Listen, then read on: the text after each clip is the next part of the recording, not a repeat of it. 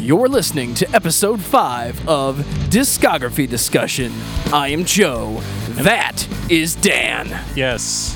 Dude, what's going on? Not too much. So, we're trying something new tonight. Yeah, we're actually live streaming on the internet, which is different. Hopefully, everybody can hear what I'm saying. And if you can't, please tell me. Yeah, because that would be kind of funny. So, we had to do kind of a famous Dan and Joe show 180. Everything we had planned, we had to change on the spot. So tonight, it's just me and Dan, and we are talking about A Plea for Purging. Yes, we are. So, Plea for Purging. Yeah. Right? Yeah. One of my favorite bands. They're not really together anymore. I know they're reuniting for, I think it's Face Down Fest in California, which I do not have enough money to attend, so I will not be seeing that show, so the best I could come up with was to do a podcast. So, A Plea for Purging is a band that you showed me kind of on a whim. I think the first album I heard was Depravity. Yeah, Depravity was kind of where I was at the time.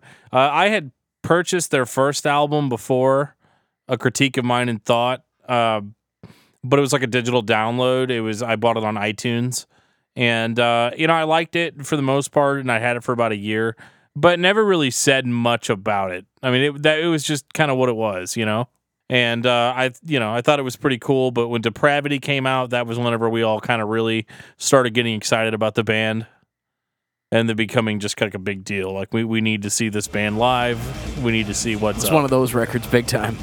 Oh, yeah, for sure. I mean, it definitely really affected me on a personal level. It was really aggressive and angry and negative. And how can you be aggressive and angry and negative all at the same time? Although I guess they are kind of the same thing. They are totally the same thing.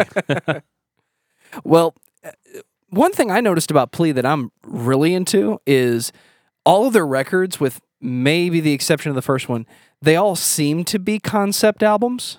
I'm not sure that they're supposed to be. I know Depravity is, and I know The Marriage of Heaven and Hell is. Right. But that's one of their big points for me is it's like listening. You can put on one song that you like, or you can listen to the whole record. And most of the time, I want to listen to the whole record.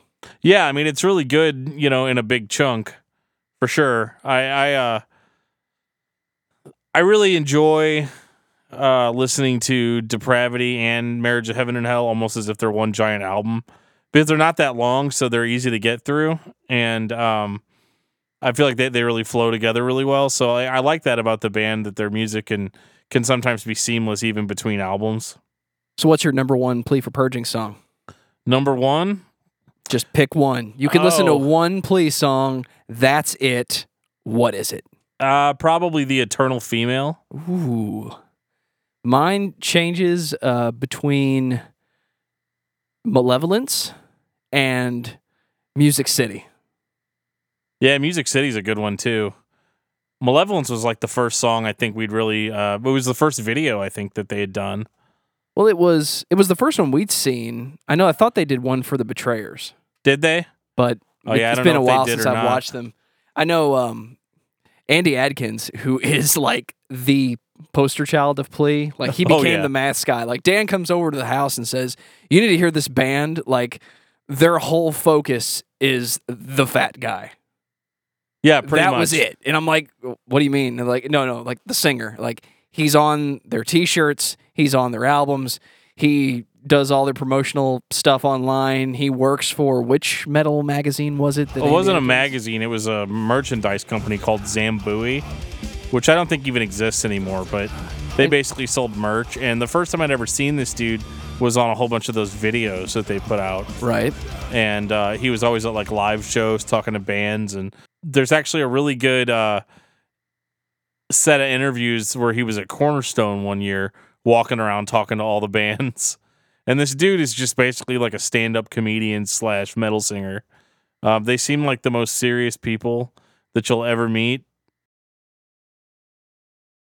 Actually, really lighthearted and really funny in real life. On their records, you would think that they just walk around with frowns on their faces all the time, but the reality is that they're actually very funny people and have a very good self-depreciating sense of humor. I remember the first time we went to see A Plea for Purging, the opportunity we had to go see them live. You had, it was Project 86, Plea for Purging. Was Sleeping Giant at that show? Yes. And I forget what tour it was supposed to be, but I walk in and the first band that played, their drummer had apparently disappeared. Like, I think he'd actually been eaten by Andy Adkins. It was Corpus Christi. And the drummer from Plea was sitting in with Corpus Christi for like one or two songs. And I just look and I see this huge guy, like arms to the equator, like in the front of the stage. And I had no idea that was the lead singer of Plea. Yeah, he was wearing little tiny shorts. Because when Plea went on second, this guy proceeds to lead the crowd in a band of aerobics. Yeah, he just starts working out, which right coined there on stage the term heavy aerobics. Heavy aerobics. Metal aerobics. It's the workout of, all the metalheads in the world. Yep. And I was just, it was not a sound that I had never heard before, but I liked the early days of Plea. They were a little less, and this is going to be a question I ask you later, they're a little less degent and a little more like melodic metal. But then you had this growling Andy Adkins just balk at the microphone. And it was something that in that combination that worked really well. And the first album I sat down and really listened to was Depravity. Yeah. And I remember just the first thing that caught my eye was, for those people that remember how great you felt after you saw The Dark Knight the first time, the soundtrack has this like overtone, the sound of electricity, like a halogen light is on in the room that runs through the entire album, and it leaves this tension on you. Depravity has the same thing going on. Oh, for sure. And it had a theme that they kept coming back to. Yeah. And it flowed together just almost perfect. Yep, pretty close to perfect. In a world where colors might be the perfect progressive album, concept album, Depravity comes pretty close. Yeah. And that's not their first album. No, it's not. And I know that Dan wants to go in order here, so tell me about the very first Plea for Purging album. Okay, so they had put out a couple of demos before that, or EPs. I have only heard these because you own them. I can't find them. Yeah, one was called Dern. D-E-R-N. Dern! And there was another one that was called Steady is the Word, Quick is the Action. And they had a different lead singer on that, I thought. No, not that one. That one had Andy Adkins on it, but the first one, Dern, did not. Okay. It was some other guy, and he sounded not as good as Andy Adkins. I mean, it's really... It was a little more, not emo, but you're in that... Not you're emo, in that but realm. yeah. Just like your regular, like, hardcore vocalist. I mean, it was okay. There wasn't anything wrong with it, but it just was, I don't know. He wasn't the defining member of the band, so... So what was the first thing that Andy Adkins was on? That would be Quick is the Word, Steady is the Action, which is like a 7-song EP. I guess you could call it an album. I mean, it's kind of like whether or not you wanted to call Mortifications Break the Curse the first album or not. It's technically not the first album, but it is kind of... and it has almost all the same songs on it that A Critique of Mind and Thought had. Which was their first Which album. was their first official, record label. Standout track on this album for pretty much everybody is The Betrayers. Yeah, The Betrayers is awesome. And I'm going to get this title wrong, but it's track 1. It's Vipers. Vipers, Sons of Vipers, How Will You Escape the Judgment of Hell, I think it is. Which was the first track I heard from Plea. Yeah. That was here's live Plea, Sons of Viper starts, and it's this just drop of heavy, like, Yeah, it's a slow build if you're up. not in the mood, you're in the mood now. Right. Yeah, it's a slow build up. And then just kind of breaks down right there in front of you. And if you're at the show, there's a gigantic man right in front of you doing aerobics. Right. And, I mean, listen to this for 5 seconds. yeah, it's pretty cool. It starts off with that tense metal guitar and then just drops. Right? Yep. It's interesting at the beginning of that song because it goes into the type of heaviness that we would become more accustomed to on albums like Depravity and Marriage of Heaven and Hell. But the funny thing about this album is this album doesn't really sound like this.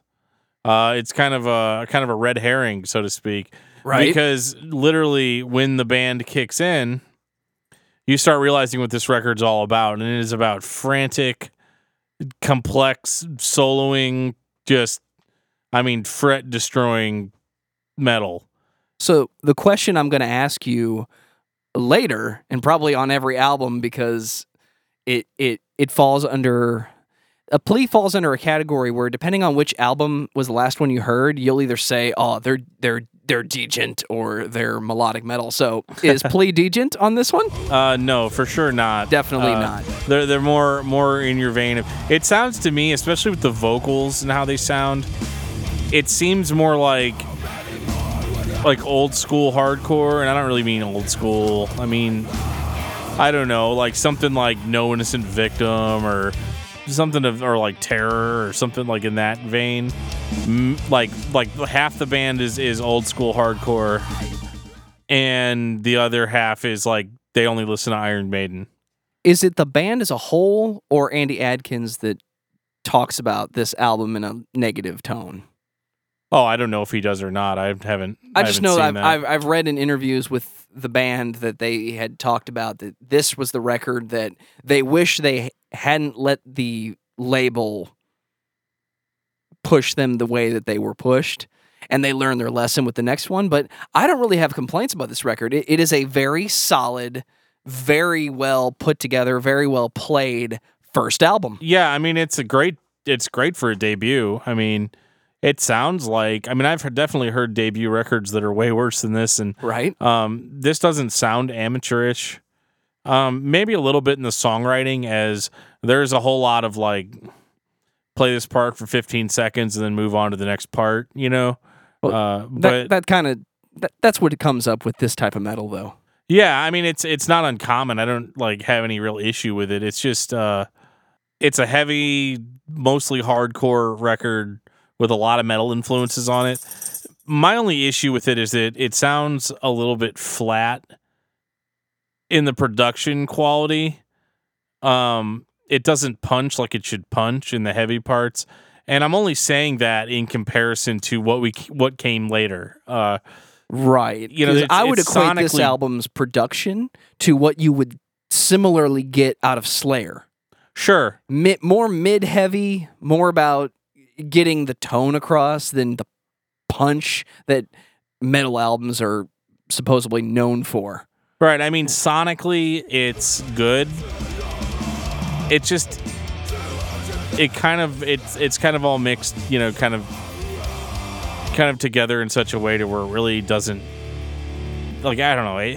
It's hard to criticize because there's nothing wrong with the production on this record whatsoever. Like It sounds great. It's just, I feel like the band compromised a little bit of heaviness, just more, like it was mixed more for the soloing guitarist right. than it was like, you know, your more bass heavy drops. You and got stuff there like before I that. could get there. Is this the Guitar Player's album?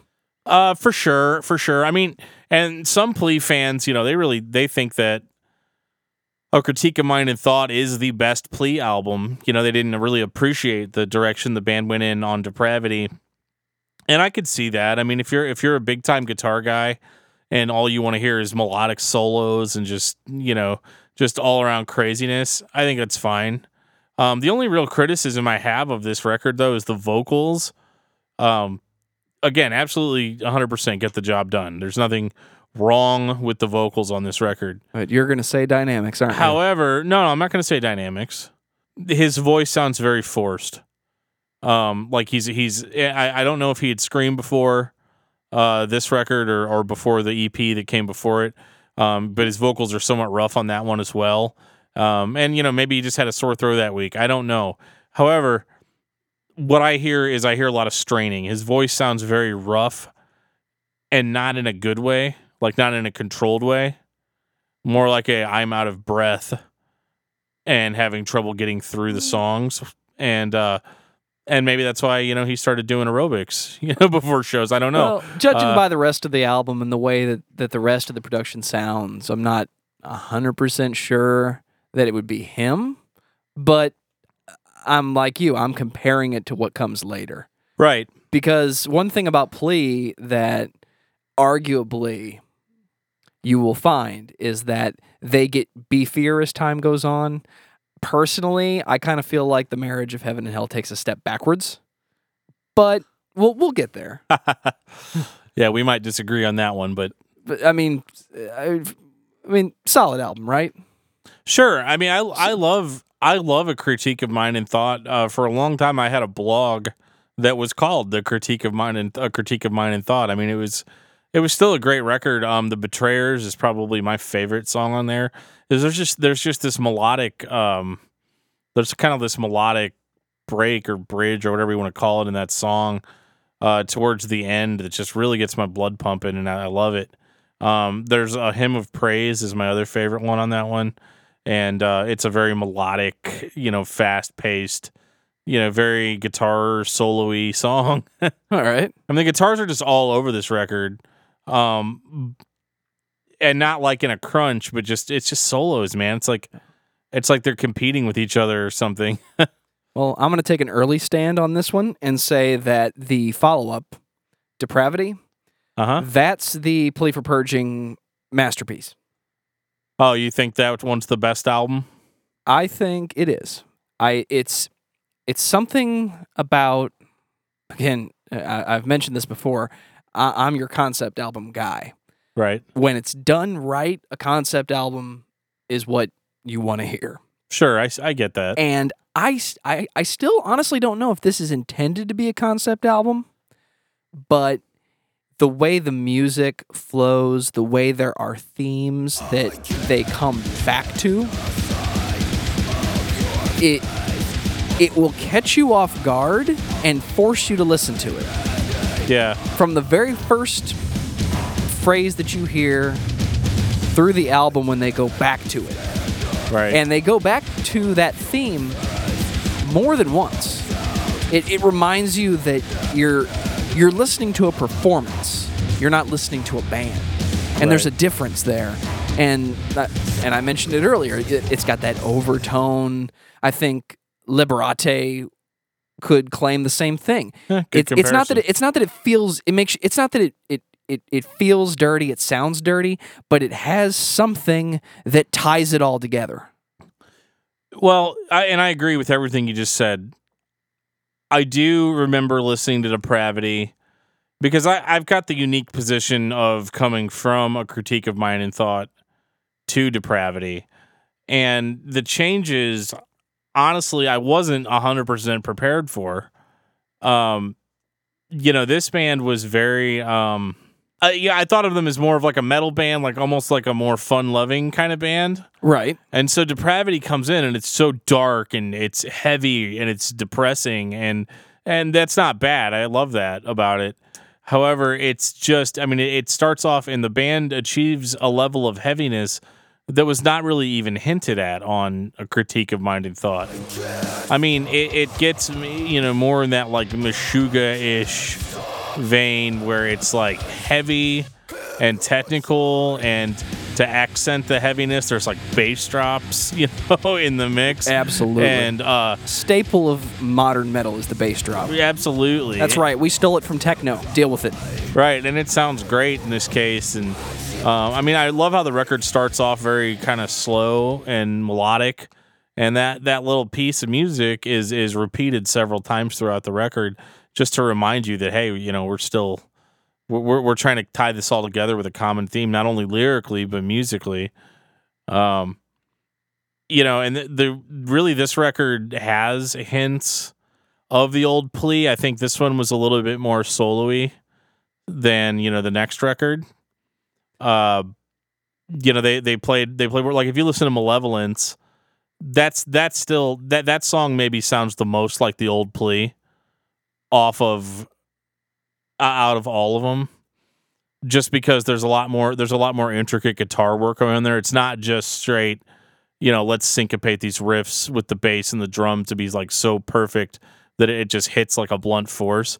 That song's still a little bit more organic and kind of flows. Right. And the one thing that's interesting too is that the songs on A Critique of Mind and Thought were not particularly memorable. With exception, but yes. Right, with a couple of exceptions.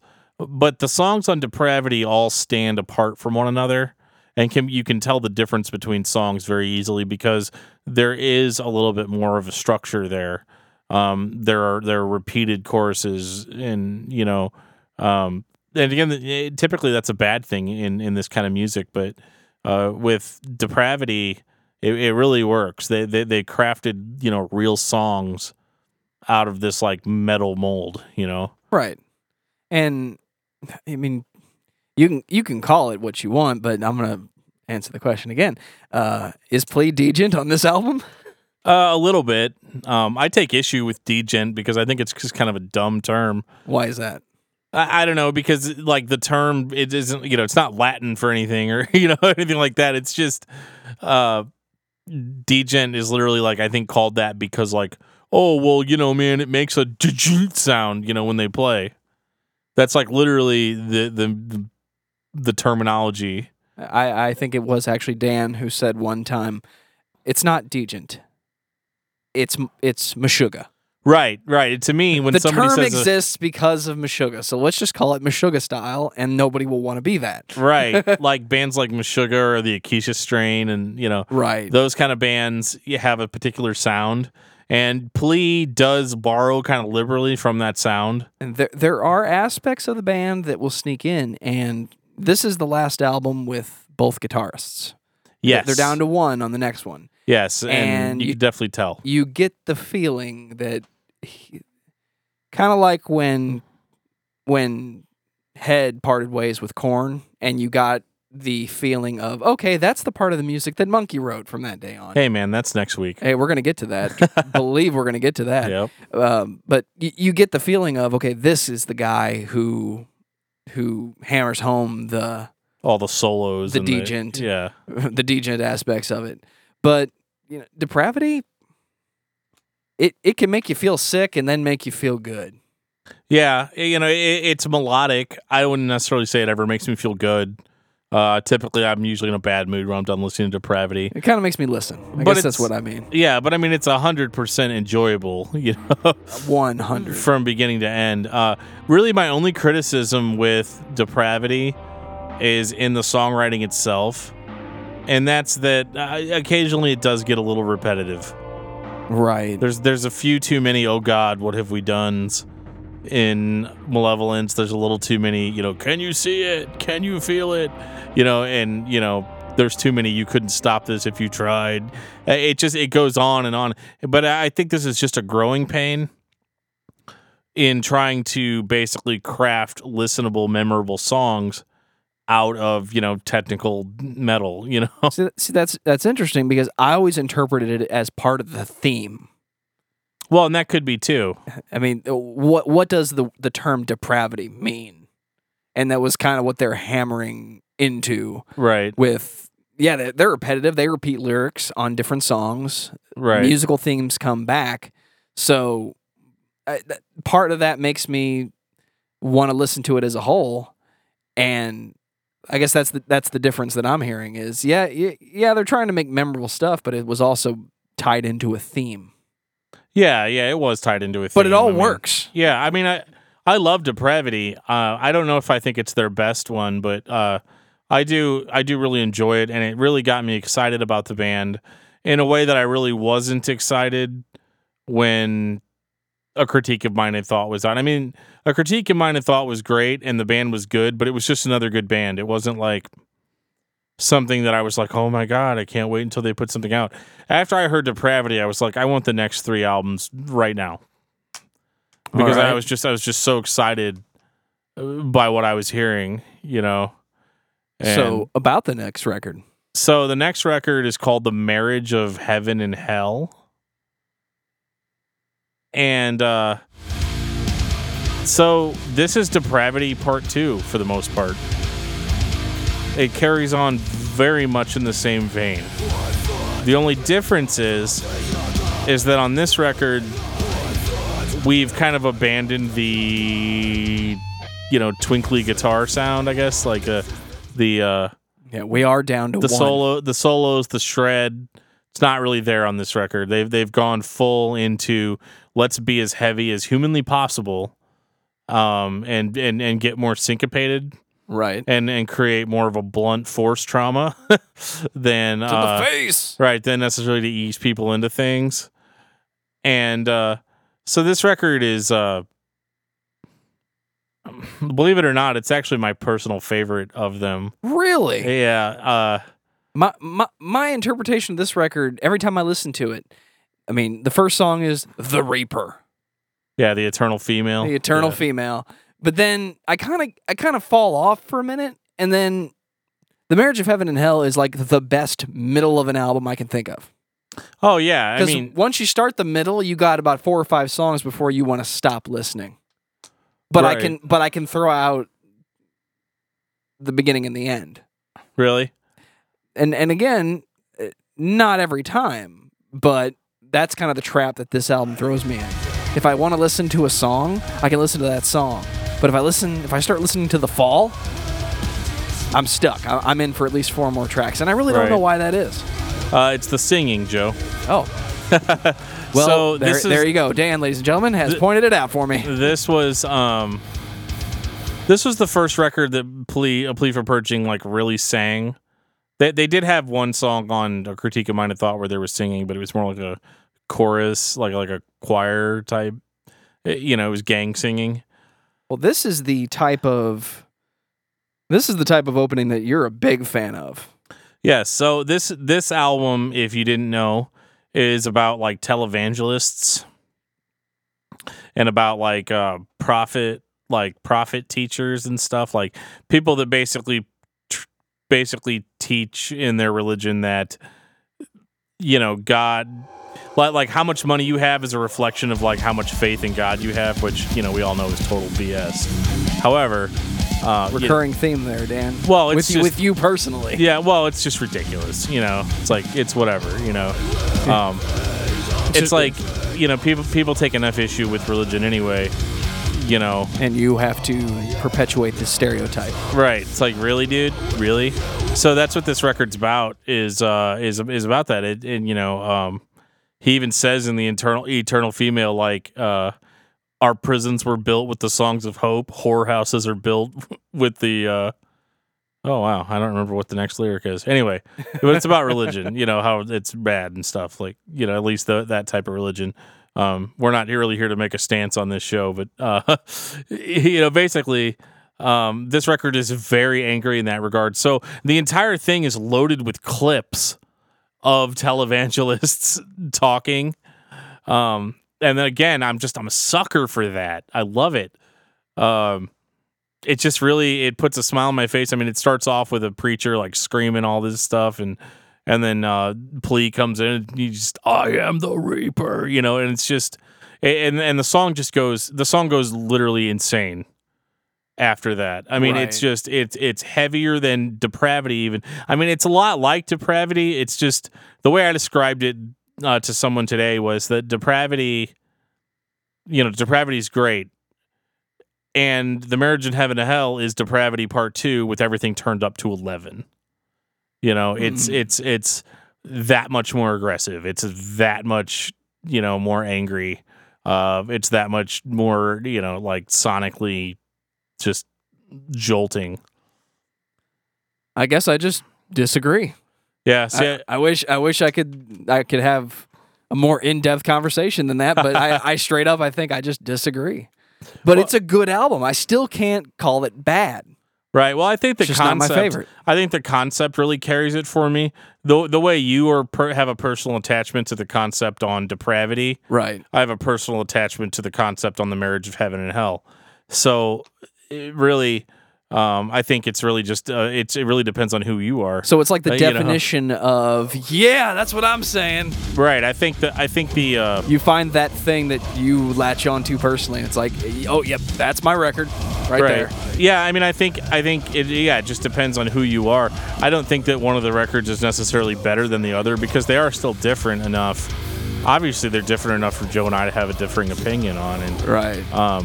and I agree with what Joe says. As far as the songs on The Marriage of Heaven and Hell may not be as complex, or they may not be as insane as they are on Depravity, because Depravity had two basically principal guitarists.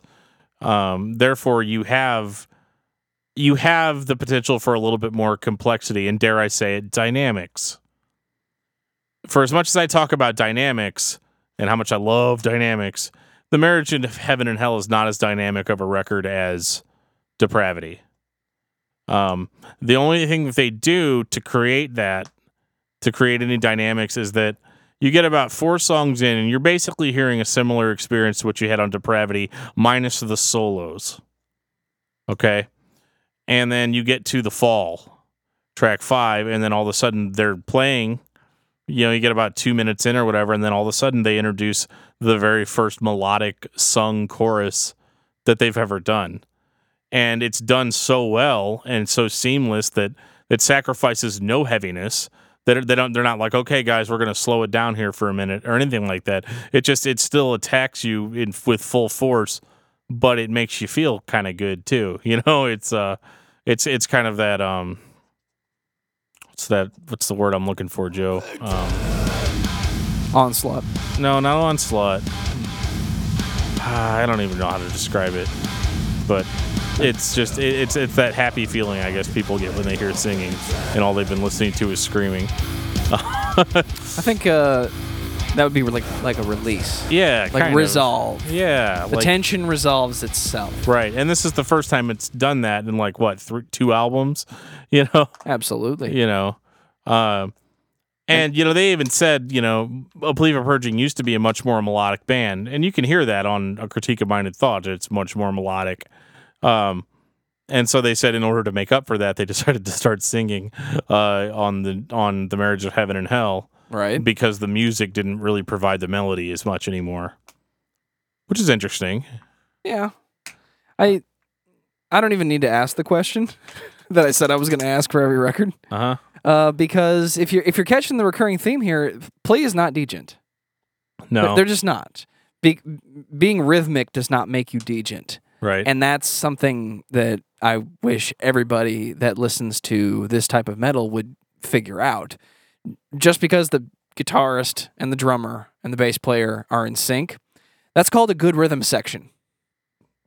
Right, it's called being solid. That's called being in control of your music. That's called practicing. It's not degent. You can't be degent and melodic at the same time. No, not at all. No, you cannot. So, or can you? ooh, hang on a minute. Are you trying to say that the next one is going to be... No, you're not saying that. I might be saying that. So The Marriage of Heaven and Hell. Final thoughts. I think it's a great record. 100%. And I 98% for me. Yeah, it is. It's my favorite Plea record. It's the heaviest one, and I think it's a more realization of the band's sound. Depravity, I still feel like had the growing pains from the coming off of the record before it, and I think this record was definitely more of a more of a realization of how the band's vision was. So I'm going to do my best here to get Dan started off on the right foot. You ready for this? Album number 4. The Life and Death of A Plea for Purging. Yes. So you want to tell the story? Because I remember seeing the album. Yeah. I remember buying the album. I remember listening to the album with you. Yep. and I believe Brian. Yep. And I said, dude, please going away. I'm sad. Yeah.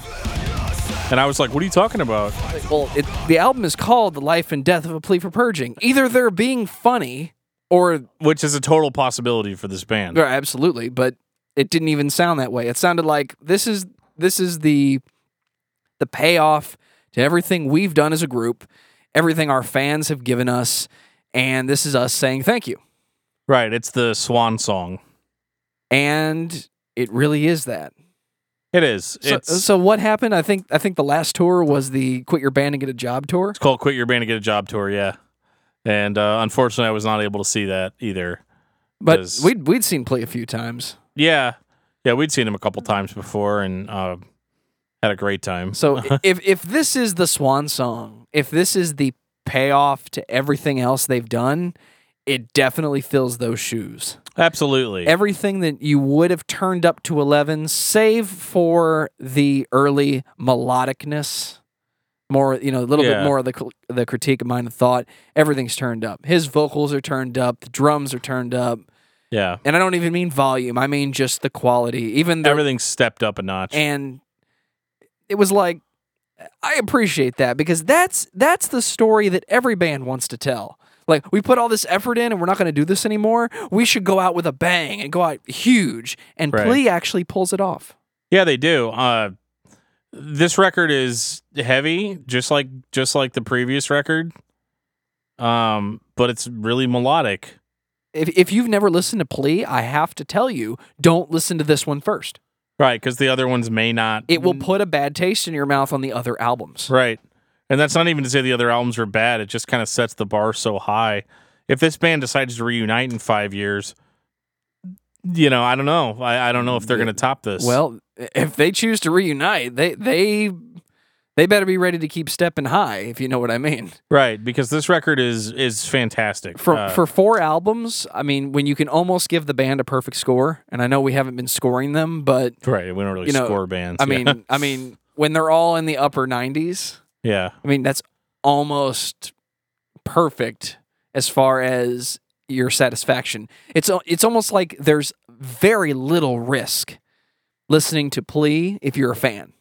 Yeah, absolutely. I mean, I think they're an easy band to get into, too, with their funny videos. It may even make you sad if you discover them now. Right. Because if they're done, and they're not coming back. Right. But you never say never. And I definitely wouldn't say never. And I'm going to skip the question and just say it. Again, Plea is not Degent. The record, it's funny, the production on this is a little different too, though. The bass is turned up quite a bit, so like whenever they hit those really hard breakdowns, it sounds like a basketball almost, like hitting right, like hitting you in the face. I was saying there's a song on here called I think it's My Song. I can't remember which one it is. Track 5, My Song, or it's Skin and Bones. I can't remember. I don't remember which one it is, but it sounds like you're like in a high school gym, and when the riffs kick in, it basically sounds like you're getting hit in the face by an automatic basketball serving machine. It just over and over and over and over again. And I love that sound. It's very almost has like an electronic sound to it, and that's the sound of perfect syncopation, kids. It's just they were so on the ball and so tight. I would be very disappointed to find out that they quantized their stuff. Yeah. Because when I listen to Plea, I don't hear computer manipulation. I hear, that was good, do it again. Yeah. That was good, do it again. That was perfect. All right, Andy, it's your turn. Well, and the fact that I've seen them do it live, I've seen them perform these songs live. You know what I mean? Like, yes, they're doing it. So, if they did it on the record, okay, whatever. But I don't worry about that as much. All I worry about most of the time is just what I ended up getting in my hands. And in this case, I mean, the record starts off heavy as all balls, and then it kind of scoots over into this more melodic section. There's more melodic singing on this record than any other Plea record, but it's not like a weak album. I mean, it doesn't drag There are melodic sections sometimes in between songs, but they keep those pretty brief. Those are typically only like a minute 50 or something. Right. I listened to this record a lot, and I thought the last two had a concept. Man, I wish this had a concept. And I don't know when I caught it. Yeah, But I think there is a concept to this. You tell me if I'm right. It's that Hollywood starlet story of we find you want to be a star, so you set out and you go to Music City, you go to, Hollywood, you want to make it big, and then you make it big, but then you decide it's not for you. And I don't have it perfect, but they're not just talking about themselves, but they're talking about themselves. Like, well, kind of we went out on a high note, that sort of thing. I wouldn't necessarily make it as complicated as that.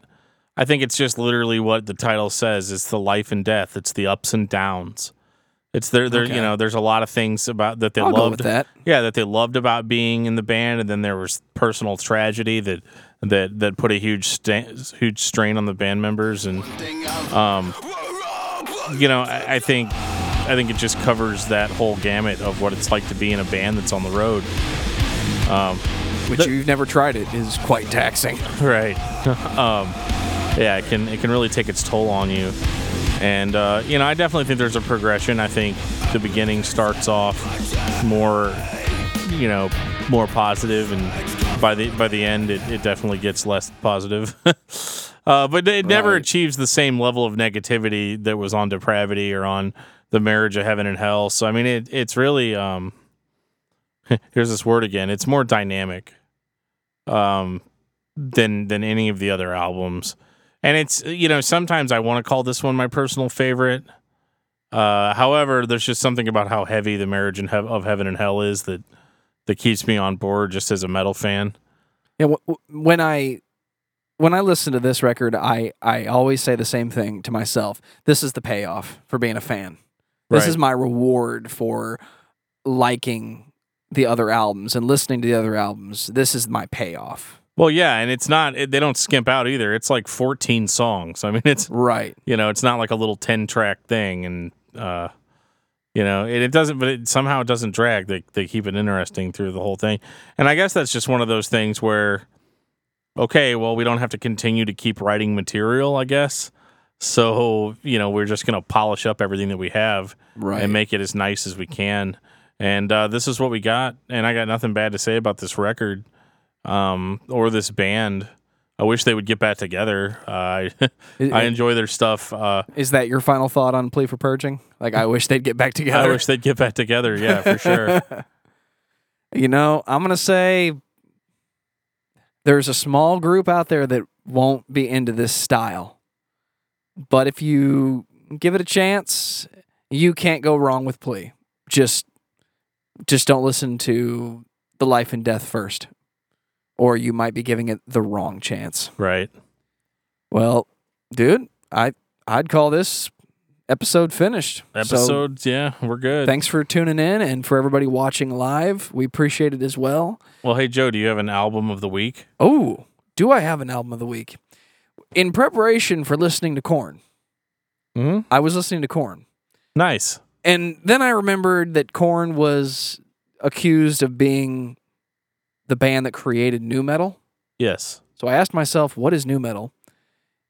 And then I got busy doing something else at work. So this week I've been listening, my album of the week, Faceless by Godsmack. Interesting. Because when I need to go back and focus and not worry about anything, I throw on some Godsmack. So Listen to Faceless. What do you got? I've been listening a lot to He Is Legend. And the album, they have several albums. We'll actually end up talking about them at some point. But I'm listening to It Hates You by He Is Legend, which is just an amazing hard rock record. I had to take a little bit of a break from metal because, I listened to Slayer for like a month straight. And then, I know. That'll take it out of you. And then a Plea for Purging and Zao before that. It just, it's just I've been so metal I can't even take a bath without sinking to the bottom of the tub, Wasn't that your goal in life, to be as metal as possible? I guess it was at some point. So That's my album of the week. Check it out if you want to. And on that note, we will see you guys next week. Thanks for listening. We are on Google Play Music. We are on iTunes. You can find us on YouTube. You can find us on TuneIn Radio. Thank you for listening, and we'll see you guys next week.